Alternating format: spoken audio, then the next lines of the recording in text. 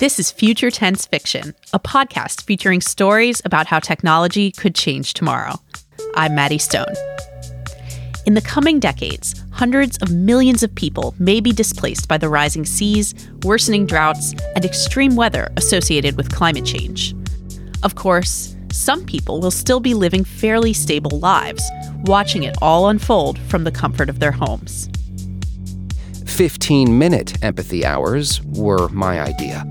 The show used to go a full 60, but it turns out people want to feel, but not too long, not too much. The show got shorter, but the name stuck. And why not? Afterward, you remembered having cared for the whole hour. And so many of us like having cared more than we like the act of caring. On today's episode, we're bringing you a reading of Empathy Hour by Matt Bell. Afterward, Matt joins me to talk about climate change, propaganda, and balancing utopia and dystopia in sci-fi. That's all coming up on Future Tense Fiction. Stay with us.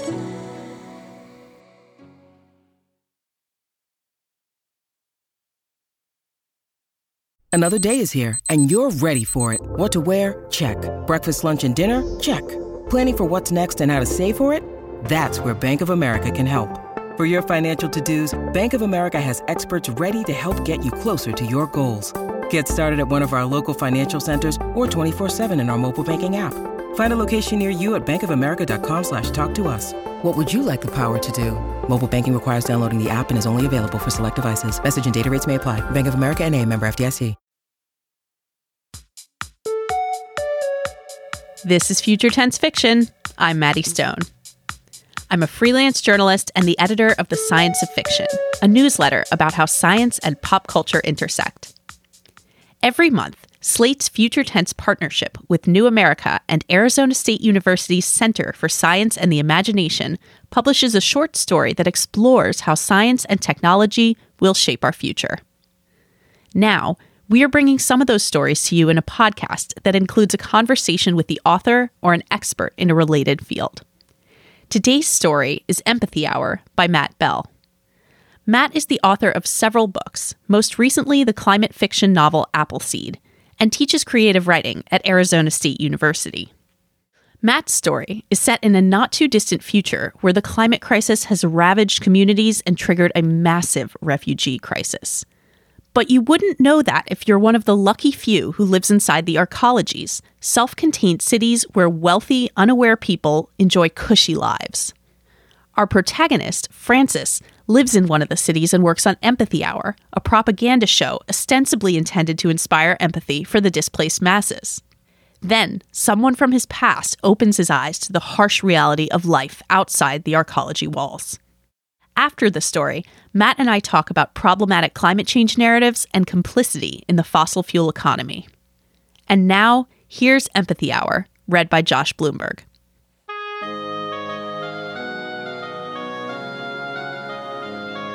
This week, like every week, it's the theme song that calls you to attention. The music simultaneously jaunty, patriotic, inspirational, commanding.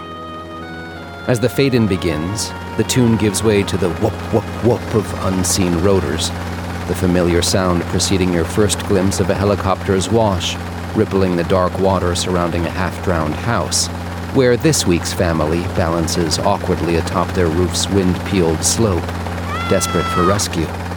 A mother, a father, 2 preteen daughters, and an especially attractive Australian cattle dog. The family jumps and flails their arms and cries out. Their voices vanish below the thumping rotors.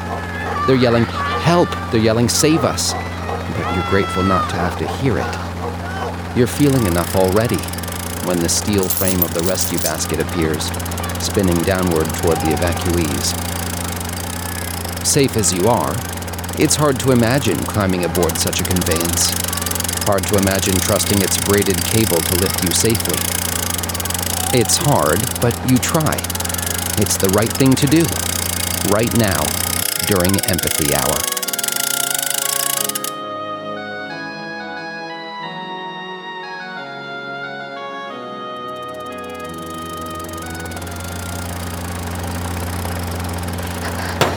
The mother catches the basket and pins it against the roof's slope.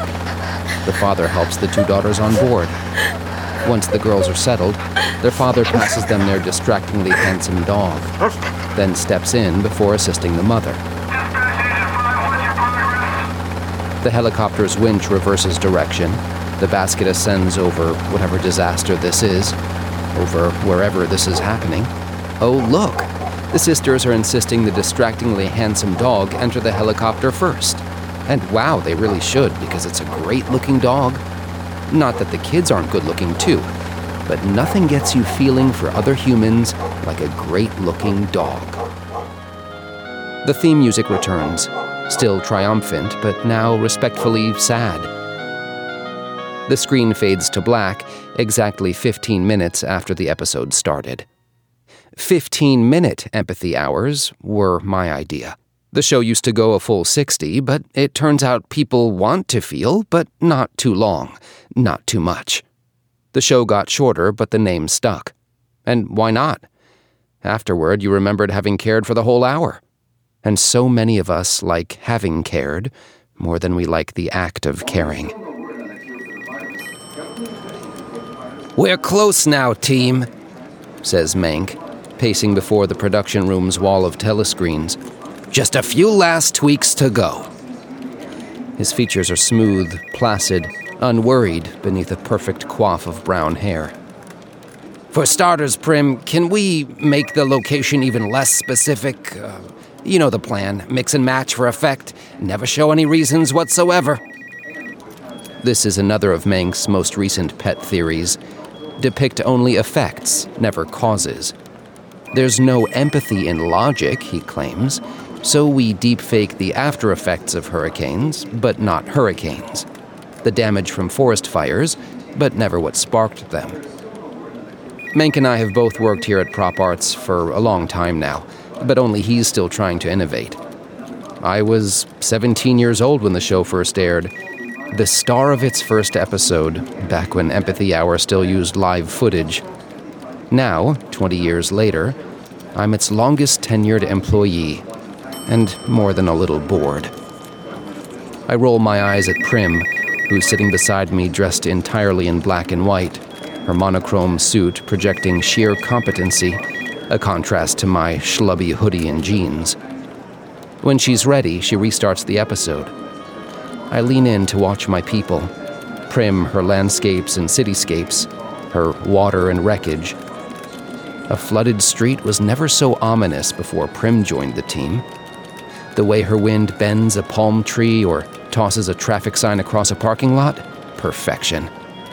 Her twilit sheens of oil, swirling and reflecting the anxious faces of a family wading through contaminated water, true terror.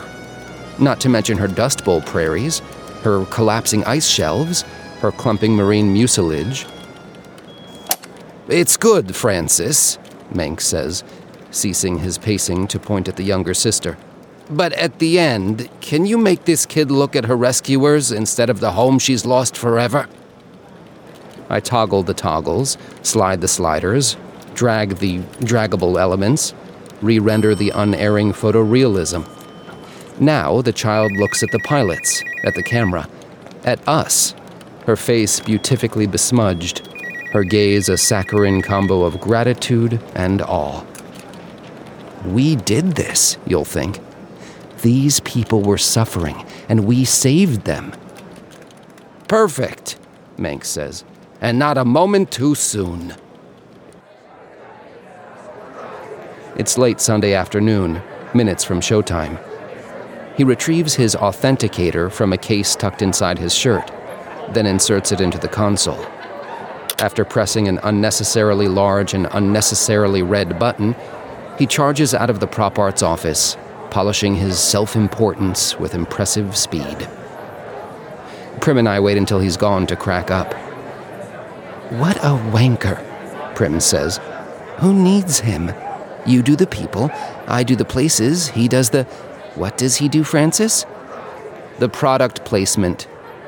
It's an old joke, not worth a new laugh. I stand and stretch. "Wanna head down to the concourse, watch the show?" When Empathy Hour airs, the city stops, even on the public concourse.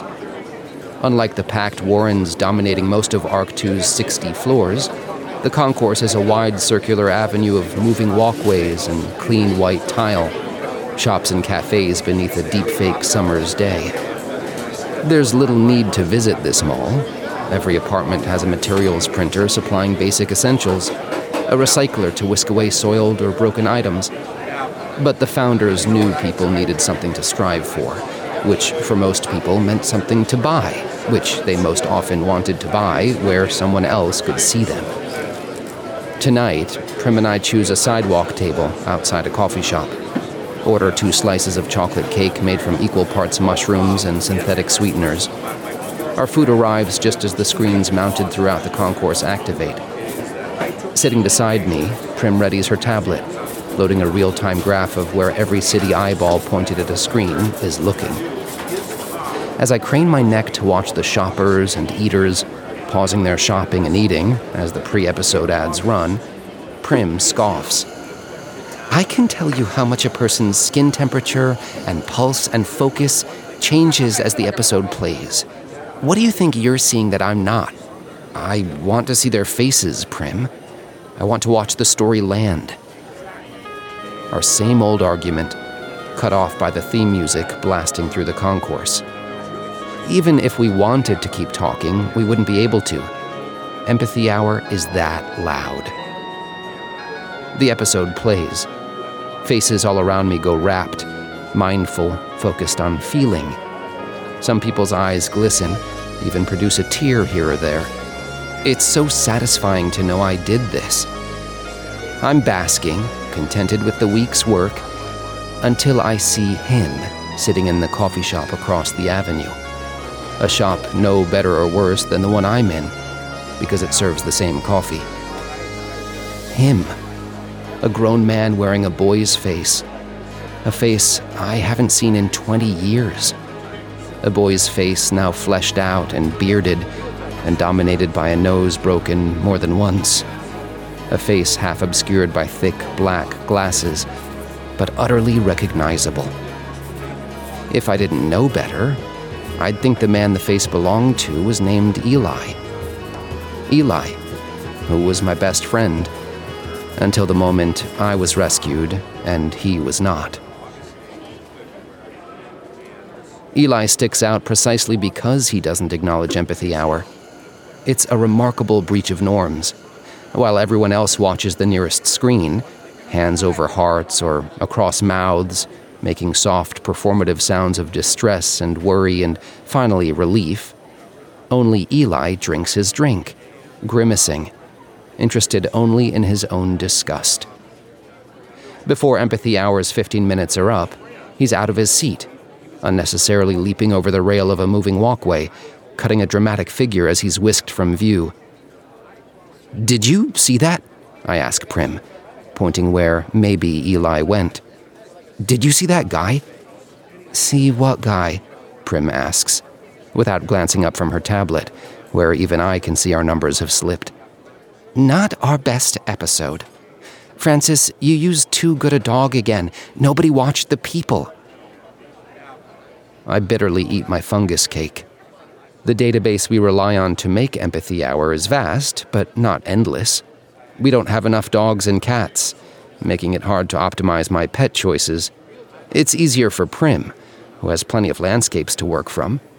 There are cities everywhere, and wilds too. The only thing we can never do anymore is show the real footage of anyone's real family. The sobbing, the screaming, the dirt caked in the creases of clothes. It's too gruesome. Now we build our episodes by recombining the finite stock of what was filmed before our city's gates closed, designing composite people to rescue from composite disasters. The technology is impressive, but it requires reality as an input. With no new footage coming, we can't afford to delete anything, so the faces of my parents remain in the database. So does my face. So does our house, drowned long ago. So does my dog, who cost me so much. Still, all I have to do to avoid seeing us while I work is to never search our exact demographics. never combine certain ages, certain skin tones, certain biomes. Never choose a St. Bernard, which can weigh up to 180 pounds all by itself. After all, no one should ever put a dog that big into a rescue basket, not when there are people left to save. Our city is 16 interlinked arcologies, a self-contained, self-sufficient society of recycled water, recycled air, composted everything. All travel between arcs as by sleek underground trams, their window screens all displaying the same bucolic countryside, the same cow beside the same grain silo. Tonight, Prim and I share the ride home, her arc one stop before mine. Sitting beside me, she says, "Did you hear? Landscape wants to add in some autonomous farm drones to show people how the land is being made productive again." Wait, is the land being made productive again? Her look is withering. I'm an idiot she has to put up with, not a colleague she admires. Prim's ambitious and knows my long tenure is blocking her next promotion, but she exits the train with a friendly enough wave. The disdain she feels for me is strictly professional. People get on, people get off. No one rides the loop a second longer than they have to. No one ever sees the cow twice, except me, the city's lone joyrider. No one except me, and, tonight, the bearded man from the Arc 2 concourse, who enters the now empty car to sit opposite me. He removes his glasses, wipes the bridge on his shirt hem, puts them back on. "Hey, Francis," he says. "Long time no see." I can't believe it's him. Eli's hair has gone gray, his cheeks craggy and sun-damaged. I imagine the life story captured in his swollen knuckles, each enlarged joint a breeding ground for arthritis. My mom and dad had hands like that. I can't picture their faces anymore, but I know those hands. "How did you get here?" I see our security only in occasional ad vids, but I know it's there. The city has walls and gates, and nothing with walls and gates can go without armed guards. After all, the founders weren't pacifistic environmentalists inventing a post-scarcity society of egalitarianism and thrift, or if they once were, they soon discovered they hated how such a society made everyone equally rich. So they let in some rescues to be their tired, their poor, their grateful, huddled, wretched refuse. That was the first incarnation of Empathy Hour. Live videos of actual rescues of actual people who actually got to live in the city. Sure, in the sub-basement. Sure, as waiters and trash collectors, sure. But safe as anyone who'd paid their way in. Safe from everyone but the people who rescued them. But Eli wasn't one of those rescues, like I was. If he was, I would have seen him by now. "The more interesting question," Eli says, "isn't how I got here, but why I came. Why don't you invite me upstairs and I'll tell you all about it." It's a bad idea. What I should do is run away, try to forget Eli was ever here. The deep-fake cow zips by. I'm almost home. I stand and reach out a hand, pull Eli to his feet. His hand is as calloused as I imagined. A memory of sandpaper, a memory of sand. He smiles, exposes a broken canine, and despite the broken tooth, it's the same smile I remember. We've changed, but not that much. Even back then, Eli could always get me to do whatever he wanted.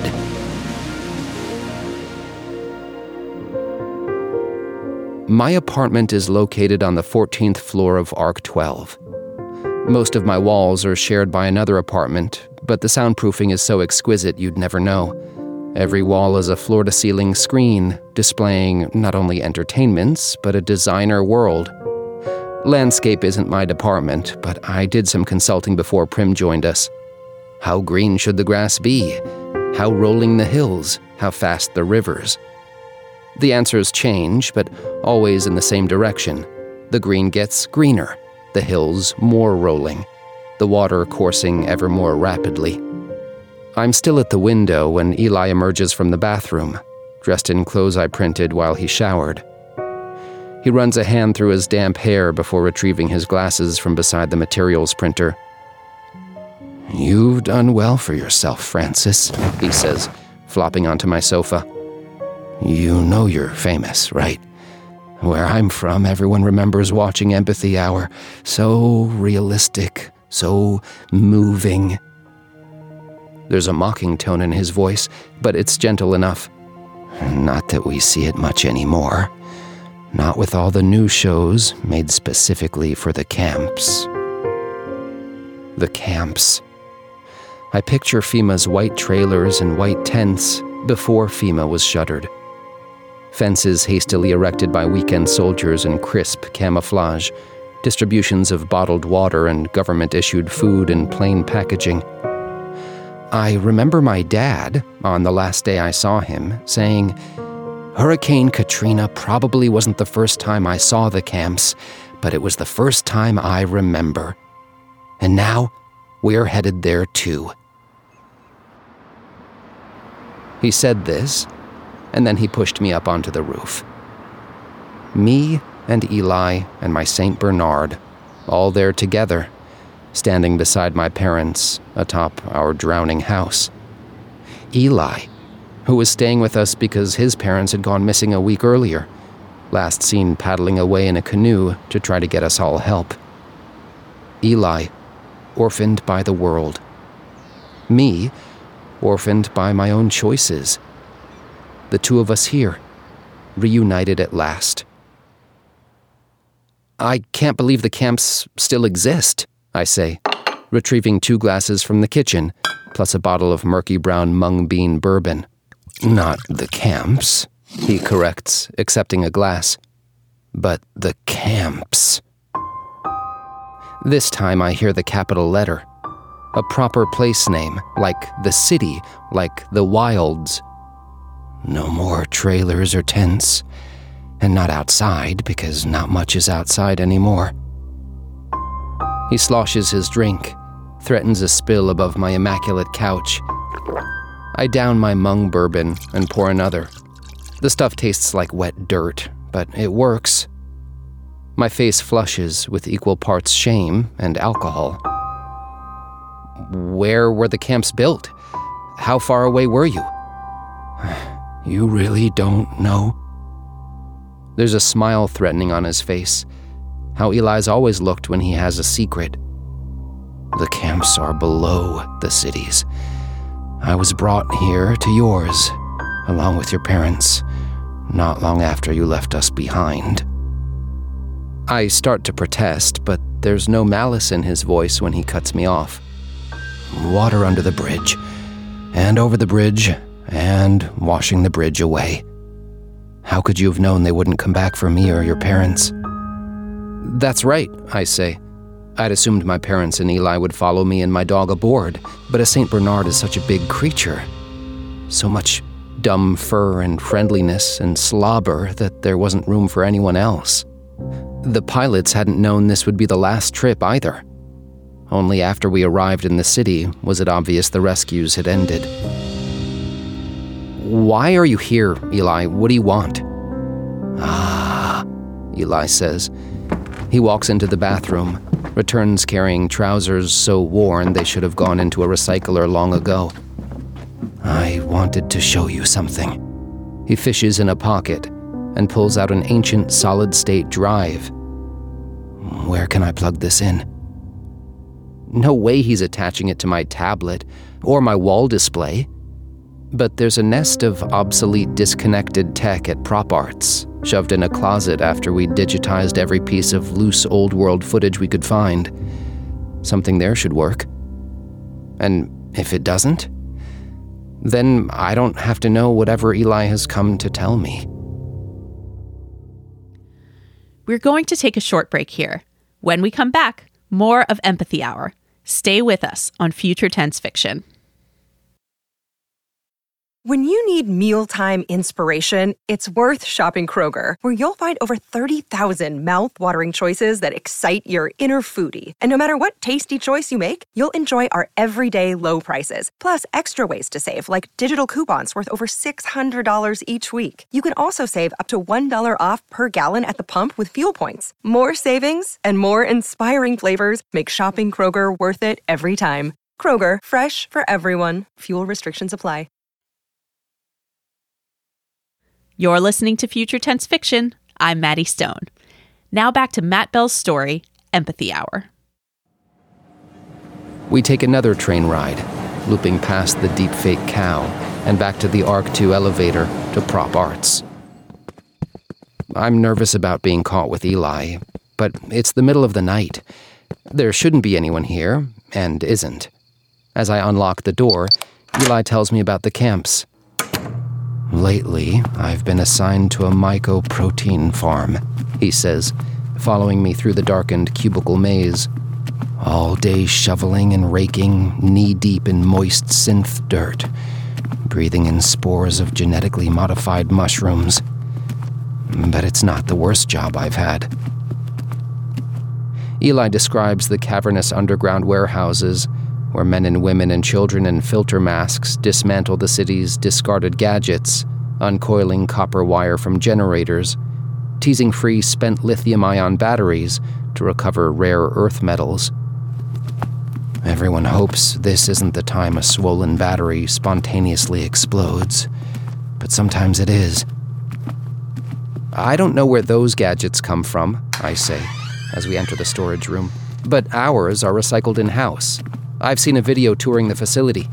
Francis, you know you're not the only division of Prop Arts. Do you think none of what's made here is aimed at you? I don't respond. I know, and I don't know, because I don't want to know what I know. I retrieve a distressed tablet from a box of junk. We'll have to plug this in, but it should work. I say it, even as I hope it won't. Don't be afraid, Francis. What I have to show you isn't more propaganda. It's the truth. But that's exactly what you'd say if it was propaganda. I plug in the tablet, wait for it to light up before I attach Eli's drive. He hovers while I watch the first video. It's not even 15 minutes of footage, not even a whole empathy hour, but it's more than enough. What did I think Eli was going to show me? People drowning in floods, burning in fires, starving in between. Disease and destruction and desolation. Unprotected workers doing dangerous labor I wouldn't dream of doing. Some of it is that. Some of it's worse. This is the suffering my good life depends upon. But what I feel seeing it laid bare isn't empathy. At least, not the calibrated varietal of it we cultivate during Empathy Hour. Shut it off, I say weakly, guiltily. I don't ever want to see that again. You don't have to rewatch it, Eli says. You just have to broadcast it. There's no way to commandeer the city's screens without Manx's permission, I explain. He's got the keys, literally. It's his authenticator that starts our broadcast. I can't help you, I say. I want to, but I can't. We both know it's a lie. I can't, and I don't want to. Eli takes back the tablet and cues the next video. Before you decide, he says, you should see the videos Prop Arts makes for the camps. Those are the real mindfuck. Before Eli arrived, it hadn't occurred to me there'd be deepfakes in the camps, too. Who could people rounded up and forced to farm fungi underground possibly feel empathy for? Not empathy for, Eli corrects. Aspiration toward. They show us videos of city life and tell us one day we can earn our place there. But they don't show us your life. They show us dingy hallways and shared living quarters, people in Slightly better clothes than ours, with slightly better hair and teeth. Access to clean food and water, sure, but not shopping, not restaurants, never luxury and excess. The gap between life in the camps and life in the cities is made to look slight. The rich are richer, but they're not that rich. The gesture Eli makes indicates not the dim storeroom, but the city's linked arcologies, the gleaming white rooms, the screens showing a more beautiful world, the printers making clean clothes and on-demand snacks. If the camps knew about all this, he says, they would riot. How did you figure it out? I ask. How did you know the videos were fake? His secret smile appears again. Eli was my best friend, but I never loved his smile. Not then and not now. It was you, dummy. I saw you, star of the show. A waif eating paste-white gruel, going to school, studying hard, safe and happy. Not you now, but you as you were. No. It can't be. Prim wouldn't. But Mank would. That bastard. For the past 5 years, Eli continues, you've been the most popular celebrity in the camps. Every episode of your show is about how you were rescued and given a life in the city. You never age, never change. It's you as you were on the day you left, traveling around a fake city with your fake St. Bernard, having adventures and learning lessons about the necessity of following the rules and knowing your proper place. Oh God, the dog too? Fuck yes, the dog too. If I hadn't already been sure it was you, your stupid mutt would have sealed the deal. The video begins playing on the tablet in Eli's hands. Little Baby Francis, the title card says, although the character who appears isn't a baby. I was 17 when I was rescued, and so is Deepfake me, trotting along beside my Deepfake dog. Your parents loved this, Eli says. All his anxious humor vanished. 15 years they waited for word that you were okay. This show was all they got. Why didn't you search for them? For me? How can I say I never thought about you much at all? How can I admit that I was a stupid teenager when I came to the city? That I was so glad to have arrived in a world of screens showing me things I wanted to see, instead of a world always becoming less? I'm sorry, Eli. I really am. And this, at least, is true enough. I am sorry for what happened to Eli, to his parents, to mine. But not sorry enough to wish it had happened to me instead. Eli claps me on the shoulder. Let's figure out how we're going to get your boss's authenticator. Franchises, Francis, says Mank, opening our dinner conversation without preamble or small talk. We've already spent this entire Monday storyboarding next week's Empathy Hour, but there's no room for the personal in our relationship. Mank may not even have a personal side. When I suggested we have dinner together, his pink cheeks shook with genuine shock. By the time we reach the table, he's back to his old self. Syndication rights, foreign distribution, remakes and remasters. When the cities agree to start trading again, we need to be ready. After all, empathy only extends so far across the language barrier. What we need is localized content, produced for particular market demographics worldwide. Hell, why not Empathy Hour Kids, with more pets per rooftop and no adults? He gestures at the families sharing this new Tex-Mex Japanese fusion restaurant we're sitting in. For kids, forget 15-minute empathy hours. Start thinking 7. We'll have them chock full of childhood daring and caring and back to more entrepreneurial content in no time. Normally, I'm the office naysayer. But tonight, my job is to keep him talking, and eating, and especially drinking, something he's doing with a gusto I struggle to match, given the taste. It isn't that I ever thought my glass held actual bourbon, and it's not like my steak fajita tempura burger resembles any food I had before the city. But mostly, we don't think about how every bite and sip we take is just highly processed legumes and fungi, cleverly disguised. Since Eli arrived, I can't think about anything else. Empathy Kids sounds like a great idea, I say. The kind of innovation Prop Arts prizes. Exactly right. And I'm glad to hear you say it. Mank gestures with a chopstick in one hand and a fork in the other. I've always thought you saw us as competitors, but I want us to be friends. Or friends who compete. Friendly rivals, with an emphasis on the first part outside the office and on the second part in. A new era in our relationship, I say, ordering another round of Mung bourbons.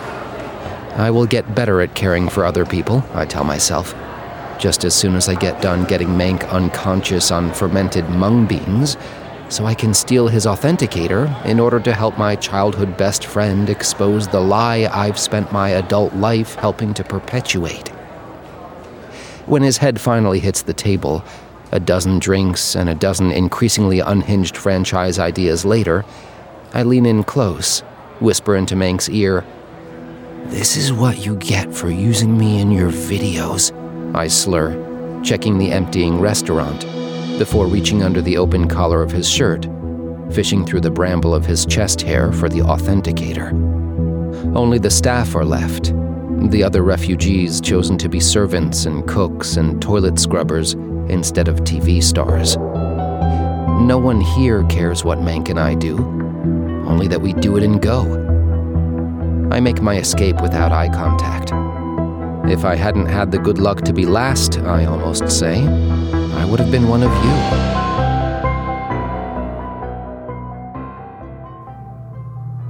Another train trip past the deepfake cow, and I'm back at Arc 2, where Eli waits in the lobby, standing conspicuously inconspicuous beside the elevators. "You've got it," he says, as soon as he sees my face. "You actually did it." "How can you be so sure?" "Because you look guilty as shit." He laughs. "Let's do this before you lose your nerve." On the ride up, I study my frightened face in the reflective silver of the elevator's door. Surely I'm about to be arrested. Whatever happens when everyone sees Eli's truths, do I think people will thank me? That I'll go free and blameless? A messenger unshot? "You're doing the right thing," Eli says, as the elevator doors open on the Prop Arts office. "Don't worry." "Shh," I say, dragging Eli behind the walls of the nearest workstation. "Someone's here." The lights are on in our production room, but they shouldn't be. No one works this late. Or at least I never have. But someone is, and if it's not me, and it's not Mank, Prim. Prim's here, alone, working late. And she's making the next episode of Little Baby Francis. Even from outside the production room, I can see myself on the screens inside. There I am at 17. 17 forever, with my St. Bernard at my side, feeling his fur, hearing the sound of his bark. Living like I might have lived if the disasters had never come, if the cities hadn't saved us, some of us, from the wilds to come. If the seas hadn't risen, if the fires hadn't spread, if the pandemics hadn't mutated into endless new variants. The deepfake Francis on the screen is and isn't me. I never did anything I see myself doing, but I recognize my expression, the sadness and the fear that's visible even when deepfake me is smiling. Prim could invent a whole other life for me, this co-worker she obviously despises, but she couldn't undo my sadness or my fear. "Let's get out of here," I say. But Eli is no longer beside me. He's already opening the door to the production office, stepping inside. "You must be Prim," I hear him say. Through the window, I see him reach into the pocket of his jacket, the jacket I printed for him just yesterday, and pull out a pistol, something no printer in the city would ever make. He must have brought it with him from the camps, where it would have been just as illegal. "I'm a big fan of your work," Eli snarls. "Little baby Francis is a big hit where I'm from." As I rush to follow him, I think, whom do I save? Prim or Eli? It's just designing a scene, I tell myself. It's just another day at the office. And then the gun goes off, and I know it's anything but.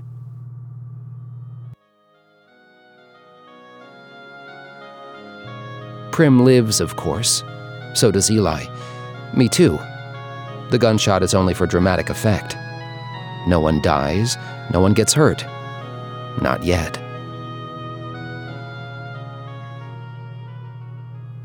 By the time I'm inside the production office, a bullet hole smokes in the center of a shattered display, driving little deep-faked baby Francis from the large central screen into the smaller screens that surround it. With a shaking hand, Prim gives Eli her authenticator, which sends video not to the city, like Manx does, but to the camps. "I can't believe you're a part of this, Francis," she says, her proper face properly disappointed. "Whatever this is. I can't believe you've been making videos of me this whole time. I can't believe they're good. I thought you didn't even like people." "I don't," Prim says. "But you're barely a person, are you?" "There's no time for this," Eli says, nodding toward the wall clock, before using the pistol to move me beside Prim. With his gun trained on the two of us, Eli works the console with his free hand. Alone in my apartment, he must have logged into my remote terminal to upload his footage to PropArt's servers. When security checks the logs, it'll look like I made the videos. Once Eli inserts one authenticator or the other, a countdown will begin. Soon after, every screen in either the city or the camps will interrupt its current content to display Eli's footage. He inserts Manx key first, and I know what he's sending to the city, the same footage he showed me of what the world outside looks like now. It's futile, I think. Whatever he hopes is going to happen isn't. In the city, it's the middle of the night. Mostly, this'll be a bad dream for the city's sleepwalkers and insomniacs. Eli's broadcast is disastrous, but I've seen it all before. I saw it in movies and video games when I was a kid. I watched it on the news as a teenager, and then it arrived at my door. Even Prim, who loves a landscape more than a person, looks bored. Soon enough, Prim must know, the elevator door to PropArts will open, and security will spill in. Held at gunpoint as she is, she won't be the one blamed for what's happened. When the videos of the wilds and the camps end, Eli tosses Manx key aside. He inserts Prim's authenticator next, presses the unnecessarily large red button again. "What are you doing?" I ask. "Don't the people in the camps already know how bad it is outside? What could showing them this possibly change?" But what plays next isn't the same footage. It's me, but not as little baby Francis. It's me all grown up. Big baby Francis, not deep-faked, but as I truly am, as Eli saw me these past 2 days. "Where did you get this footage?" I ask, appalled. "You're an idiot, Francis," Prim says. "Can't you see the camera in his glasses?" Eli waits while I study the thick black frame perched atop his oft-broken nose. Right above the bridge is the tiniest pinprick of a camera lens, only visible when looking him straight in the eyes, something I must have never had the courage to do. "I've been watching you," he said, feeling not empathy, but envy. Angry envy at this life you have, that everyone in the camps should have had. I'm going to show them what's really happening, not the fake, barely better city of little baby Francis, but the truth. I close my eyes, knowing I don't need to watch the screens around the smoking bullet hole to imagine what the people in the camps are seeing.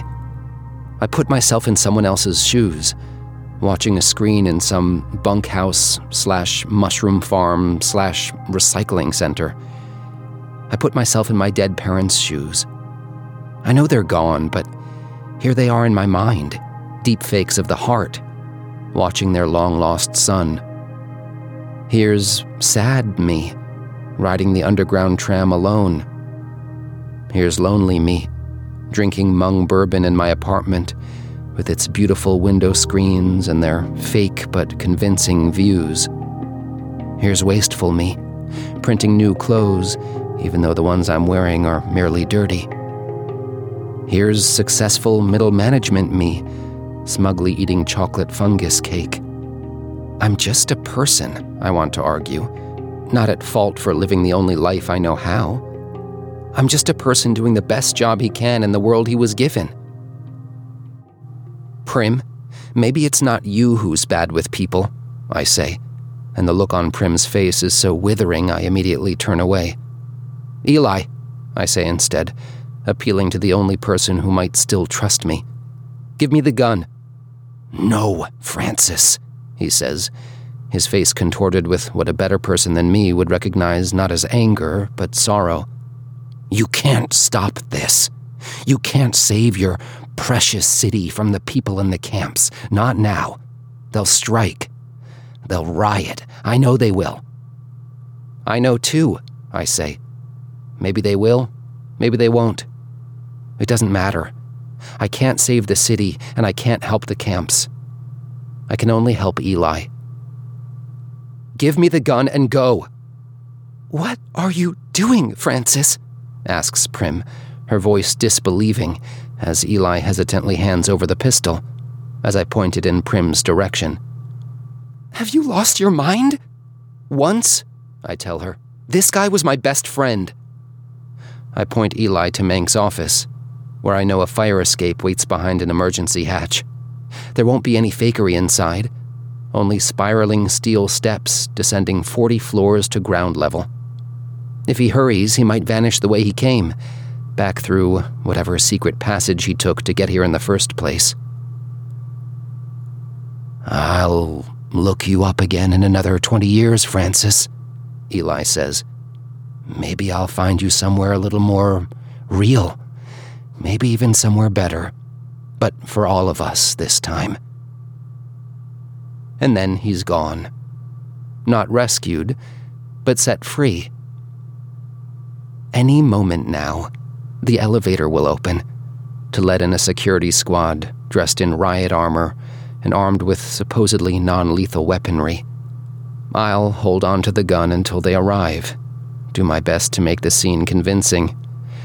Probably it won't fool them for long. Just enough to save Eli. The only person in the world I know exactly how to help. Right here, right now.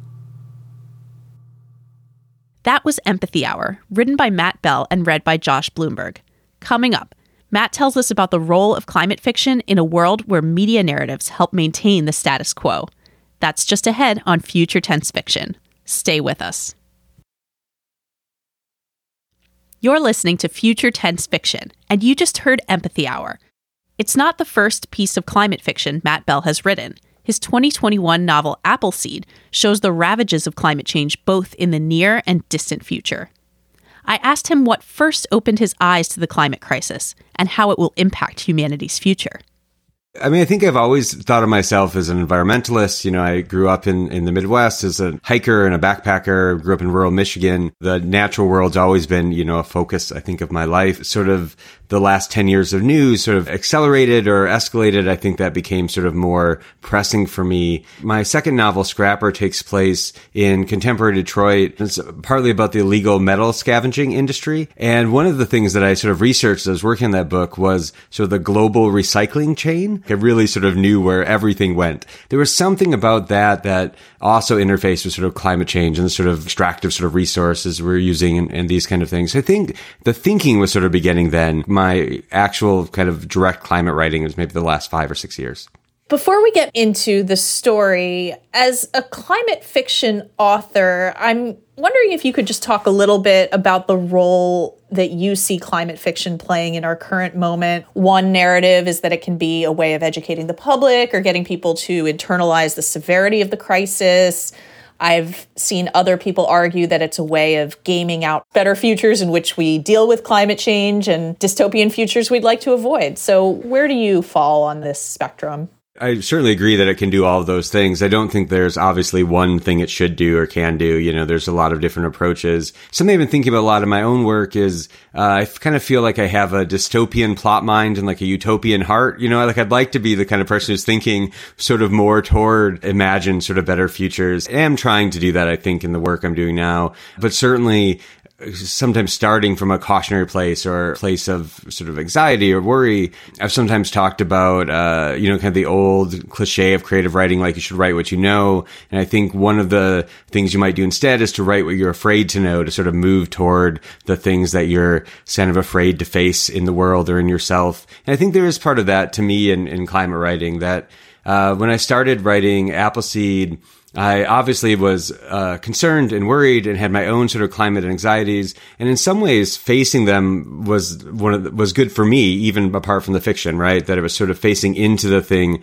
instead of trying to ignore it or trying to pretend it's not there. It was maybe dealing with my own climate denial by writing it in some ways, which I think was really useful. The part of me that came out more hopeful or calmer in different ways, even though obviously I wouldn't say I'm calm about it, is because I could see that there are solutions, there are things we could be doing. You know, some of it is about will and political power, not like no one understanding what we might do. So I think, you know, showing some of that in fiction it can be a way of like helping us imagine the steps we could take just to make us feel like there are actions that are possible, that the kind of agency a protagonist has is useful. I think the other thing I'm really interested in, and maybe this is more what Empathy Hour is about, is complicity. I think I'm interested in sort of our complicity in the systems we live in. There's a kind of discussion about like, you're born into these sort of ongoing narratives. You're born into these ongoing stories. And it's not your fault that you were born into like a fossil fuel economy, right? Like that's just where we started. But it is probably your fault if you never do anything about it or never try to escape from it or never try to even admit that it's part of your life. We're probably not going to cleanly exit it as individuals, but we can deal with it in some ways. Yeah, I'm so glad you framed it that way, because I do think there's this really interesting discourse, this long-standing discourse in the climate space more broadly, not just the climate fiction space, about individual responsibility versus systemic change. So let's talk about that a little bit more. In this story, you've created this world of extreme inequality brought on by climate change, among other social and political factors. There's this elite group of city dwellers living in luxury in these self-contained arcologies, and then there are what seem like a much larger number of people living in crowded underground settlements doing the cleanup and production work that keeps the cities running.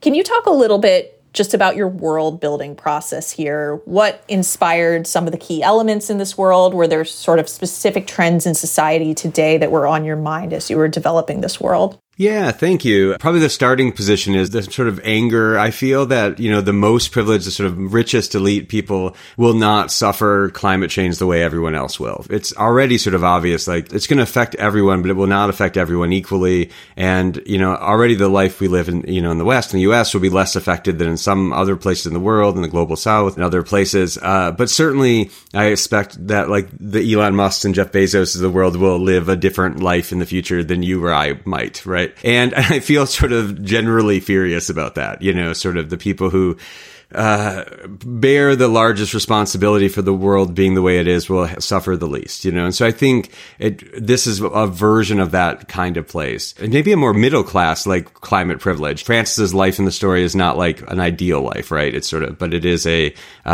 way of avoiding the worst of climate change. Arcology, is coined by Paolo Soleri, who's an architect here, or was an architect who lived here in Arizona. That idea of like archaeology and ecology together. Soleri meant in this very positive way that we had to learn to make architecture that was ecological. Fiction, it almost always is like refuge from the world that is sustainable for some people, not for others, right? It's I see it mostly in these sort of dystopian kind of contexts. But I liked working from that word, trying to build an imagined future that would be sustainable while still only sustainable for some, and of course, dependent on oppression or other people's suffering. That's the part of individual choice I find complicated, right? Like the choices you make do have effects on other people, even if it feels like you're just buying something from a store, right? Or just consuming dinner. Trying to make a world that looks sustainable to the people living in it, as long as they don't have to hear about what their sustainability costs other people. And it sounds like one thing you're really talking about there is greenwashing in a way, sort of the greenwashing that corporations feed us in terms of what is, the impact of what we do and what we consume and how we should feel good about it for XYZ reasons, and the own kind of internal greenwashing we do where we block out the negative impacts and put them in a little box over there. And so, yeah, there's these sort of layers of greenwashing. Yeah, I think that's absolutely right. And you hear sometimes the narratives people tell themselves about things, or certainly narratives I tell myself. I think one of the reasons to read and write fiction is to wake yourself up sometimes to some of those things that you take as assumptions. Even things like heavy metal mining for like electronics or something, right? And you see the conditions, those chemicals are sort of mined in, and you would talk to people about it and you would hear things like, oh, but those people are so lucky to have like jobs in that place they live. And I'm like, yeah, I'm not sure that's exactly right. Or because you've made the conditions where they have to work that way as part of it. That's those sort of, it's okay that I'm doing this because it's actually helping the people who are suffering, not the people in the underground settlements and Empathy Hour are being saved from the climate disaster, right? They have to live in caves, but they're saved. Like, it's sort of obviously not the life you would pick for yourself. Yeah, so let's just talk a little bit more about the functions of these narratives that we tell ourselves in the context of this world. So central to the way that these cities function and that the status quo maintained is through this propaganda show. I don't think there's any other way to put it, Empathy Hour. And so these episodes where these ostensible victims of climate disasters are rescued from some horrors in the wild by benevolent city dispatched rescue teams. And it's a program that is clearly designed to make city dwellers feel like heroes and saviors rather than elites who benefit from the collective suffering of the masses. And can you just talk a little bit about how propaganda is used to maintain the status quo in Empathy Hour and the parallels you see between that and how media narratives help maintain the status quo in our world today?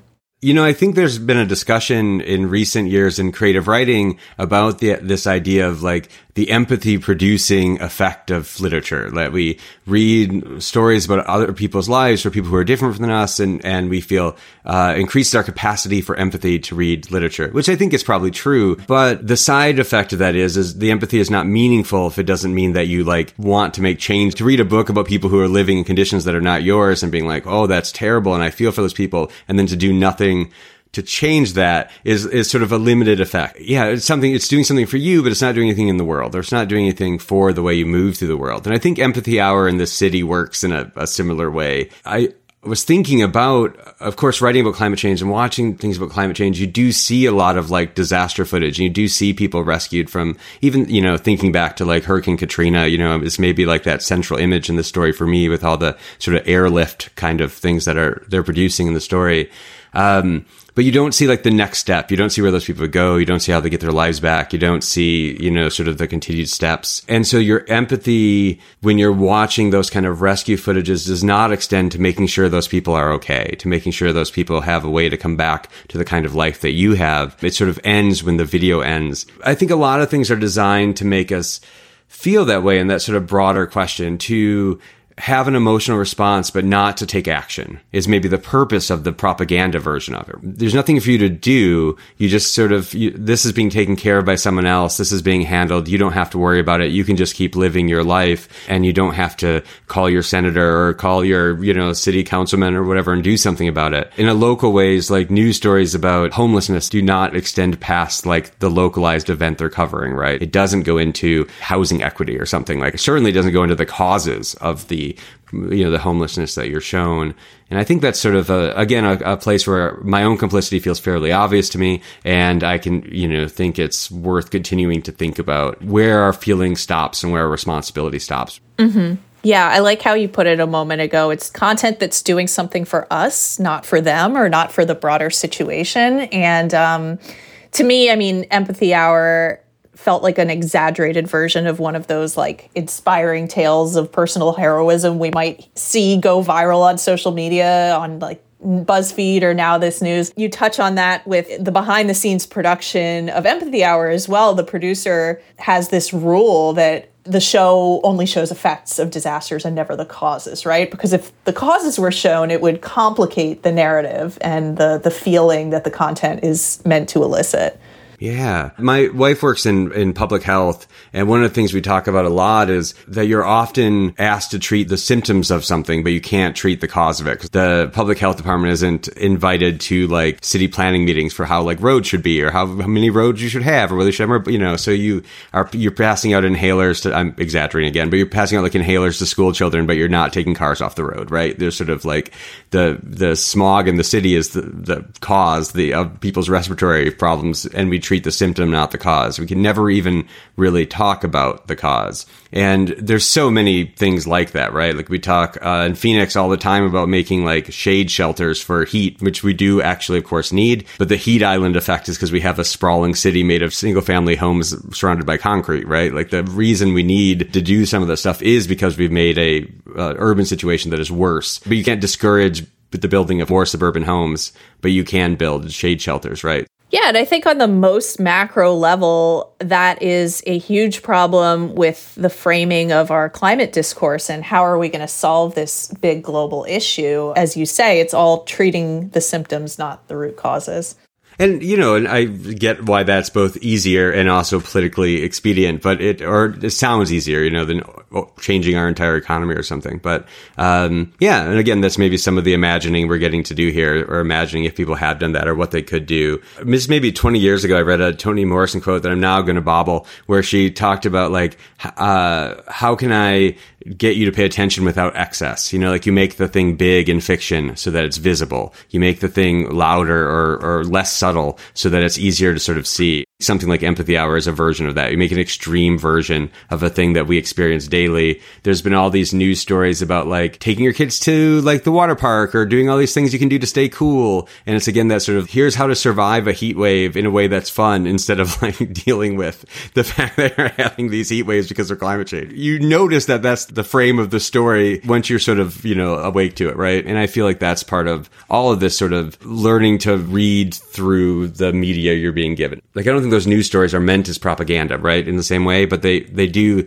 have a function of keeping you from talking about the other thing. Yeah. So I want to ask you about the use of deep fakes here. Empathy Hour relies heavily on deep fakes. These are these digitally manipulated videos that are basically indistinguishable from real footage. And this, of course, is technology that exists in our world today and has been growing increasingly sophisticated in recent years, thanks to advances in machine learning that allow software to trawl through all of this digital data and simulate facial expressions and ways that people talk with striking realism. When did you first encounter deepfakes, and what was your initial reaction to them?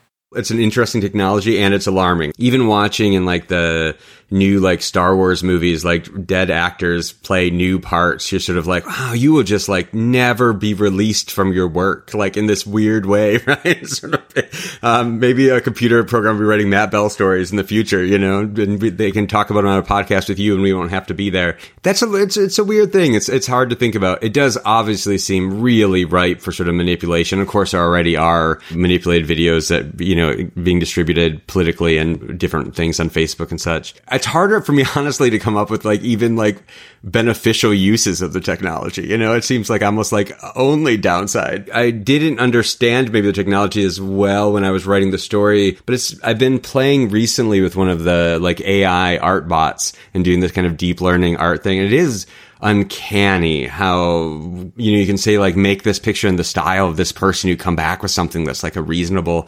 facsimile of it. And yeah, I think that being able to distinguish sort of fact from fiction is going to be incredibly difficult in the future, as it's already incredibly difficult.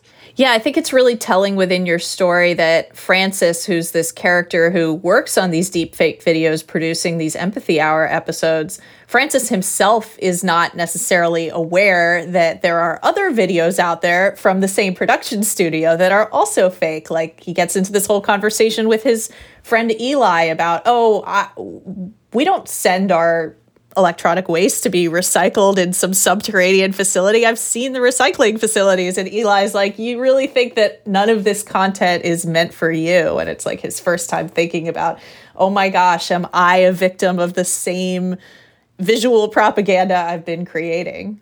I mean, I think you see that in our, let's say in like a right-wing news sort of media, you know, like from my perspective, I suppose, the politicians and people producing like, say, Fox News or something are also consumers of their own propaganda and end up with seemingly insane beliefs. You think you wouldn't be affected by telling lies about something, that you would still remember what the core reality is, but that does not seem to be the case. That there's like a tunneling down into the thing and you don't kind of see your way out of it really cleanly. And of course, being awake to one thing does not mean you are suddenly aware of everything, right? It always feels like a sort of coming out of like layers or seeing it in different contexts.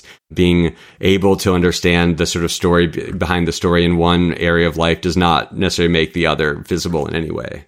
One other detail of Empathy Hour that really stuck out to me was the use of animals, specifically pets, to evoke emotion within the episodes. In the episode Francis is working on at the outset of the story, there's this quote-unquote distractingly handsome dog that gets rescued from a rooftop of a flooded house alongside its family. And after the episode airs, Francis actually gets reprimanded by his coworker for making the dog look too good because nobody watched the people. And I was curious whether there was a specific type of media or thing that you watched that sort of inspired you to write pets as an integral part of Empathy Hour, because I do feel like this is a very popular subgenre of disaster coverage today, right? Is the pet rescue story. And I also feel like it's kind of problematic and plays into this dehumanization of disasters.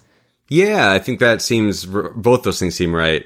Some of it's just coming, I think, from, you know, teaching creative writing and different things where students are incredibly sensitive to like animals being hurt in stories. Like terrible, terrible things can happen in a story. And if something happens to an animal, they're like furious, you know. There's a Brian Evanson story I've taught a lot called Two Brothers that is like a very grim kind of phantasmagorial like horror story. And it's in 4 parts. And the third part is called The Dog. I mean, the story is very violent and they're just unwilling to read the part about the dog. I have students who just skip it. And they're like, oh, I really like the story. I just didn't want to hear about the dog part. And maybe it is just that we feel responsible for animals in a way we do not necessarily accept responsibility for fellow humans all the time.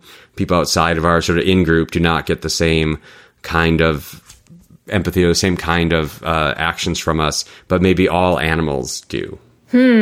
Yeah. There does seem to be something, as you say, specific to animals and the emotional response they evoke. When you were talking about those games with those trigger warnings, I was thinking back to John Wick. I don't know if you've seen the John Wick series of movies, but I mean, it's this whole like revenge tale that literally starts with this guy's dog being killed. And it's such a emotionally poignant and useful narrative device for getting this guy to go on this crazy revenge quest. And it when you think about it, like objectively, it shouldn't be. It's, you know, it's not like his child or his wife or anything. It's his dog, but it's a cute little puppy, and we see them bonding at the beginning of the film, and then it's just like everything that happens from there on out is totally cathartic.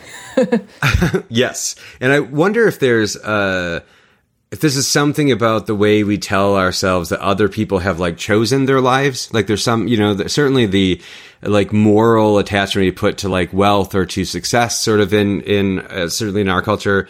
Like an animal we don't think of an animal as choosing its life, right? An animal has been put in danger some way. We see people who are, let's say, suffering financially or in sort of unsafe conditions. And I think there's part of us that tells us those people chose that. Like I made my life this way and they made their life that way. And even though I think we know that's not exactly true, we of course are told to think that, and also often do. And there's probably something along those lines that like people, I mean, even to go back to the John Wick movies, it's a weird moral space to adjudicate this on. The dog is like an innocent, and like the hundreds of other people who die work for like Russian mobsters, right? Like those people have chosen to be the lackeys of Russian mobsters. And so you don't have to feel bad for them when they get brutally murdered, right? Yeah. But I mean, we see that also with portrayals of climate disasters in the news. There's often this sense of victim blaming. Why don't they leave? Why didn't they evacuate? Not necessarily talking about how people with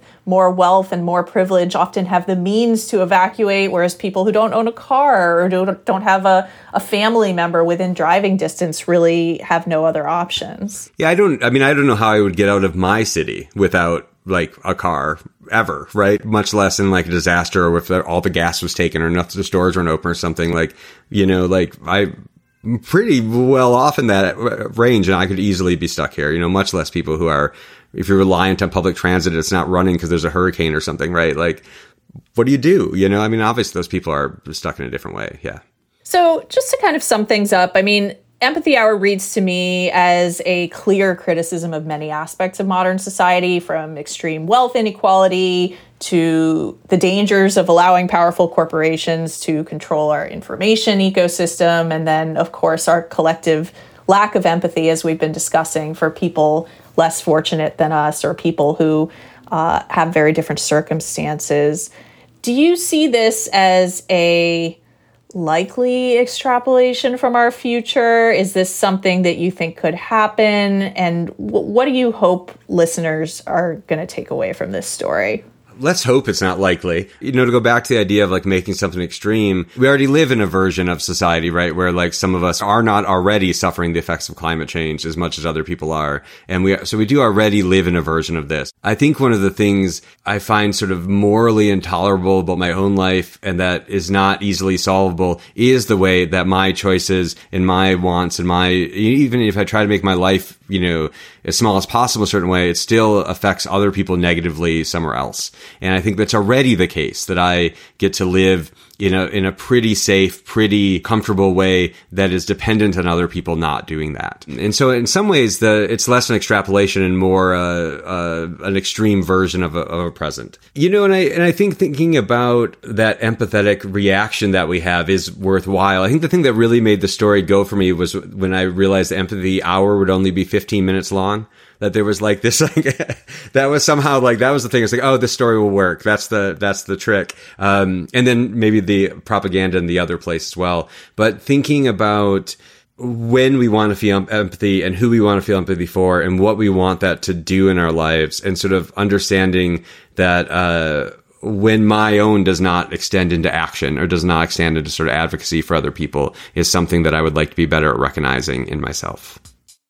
Matt Bell is the author of Empathy Hour. He's also an English professor at Arizona State University and the author of the New York Times notable book, Appleseed.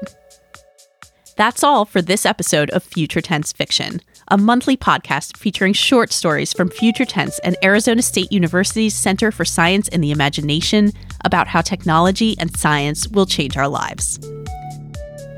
Tiara Darnell is our lead producer, editor, and sound designer. Production and editorial assistance from Mia Armstrong-Lopez, Tori Bosch, and Micah Espinosa.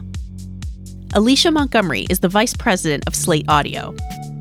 Empathy Hour was written by Matt Bell, read by Josh Bloomberg, and edited by Joey Eschrick. The other editors on the Future Tense Fiction team are Andres Martinez, Ed Finn, and Tori Bosch. I'm your host, Maddie Stone. We'll see you in the future.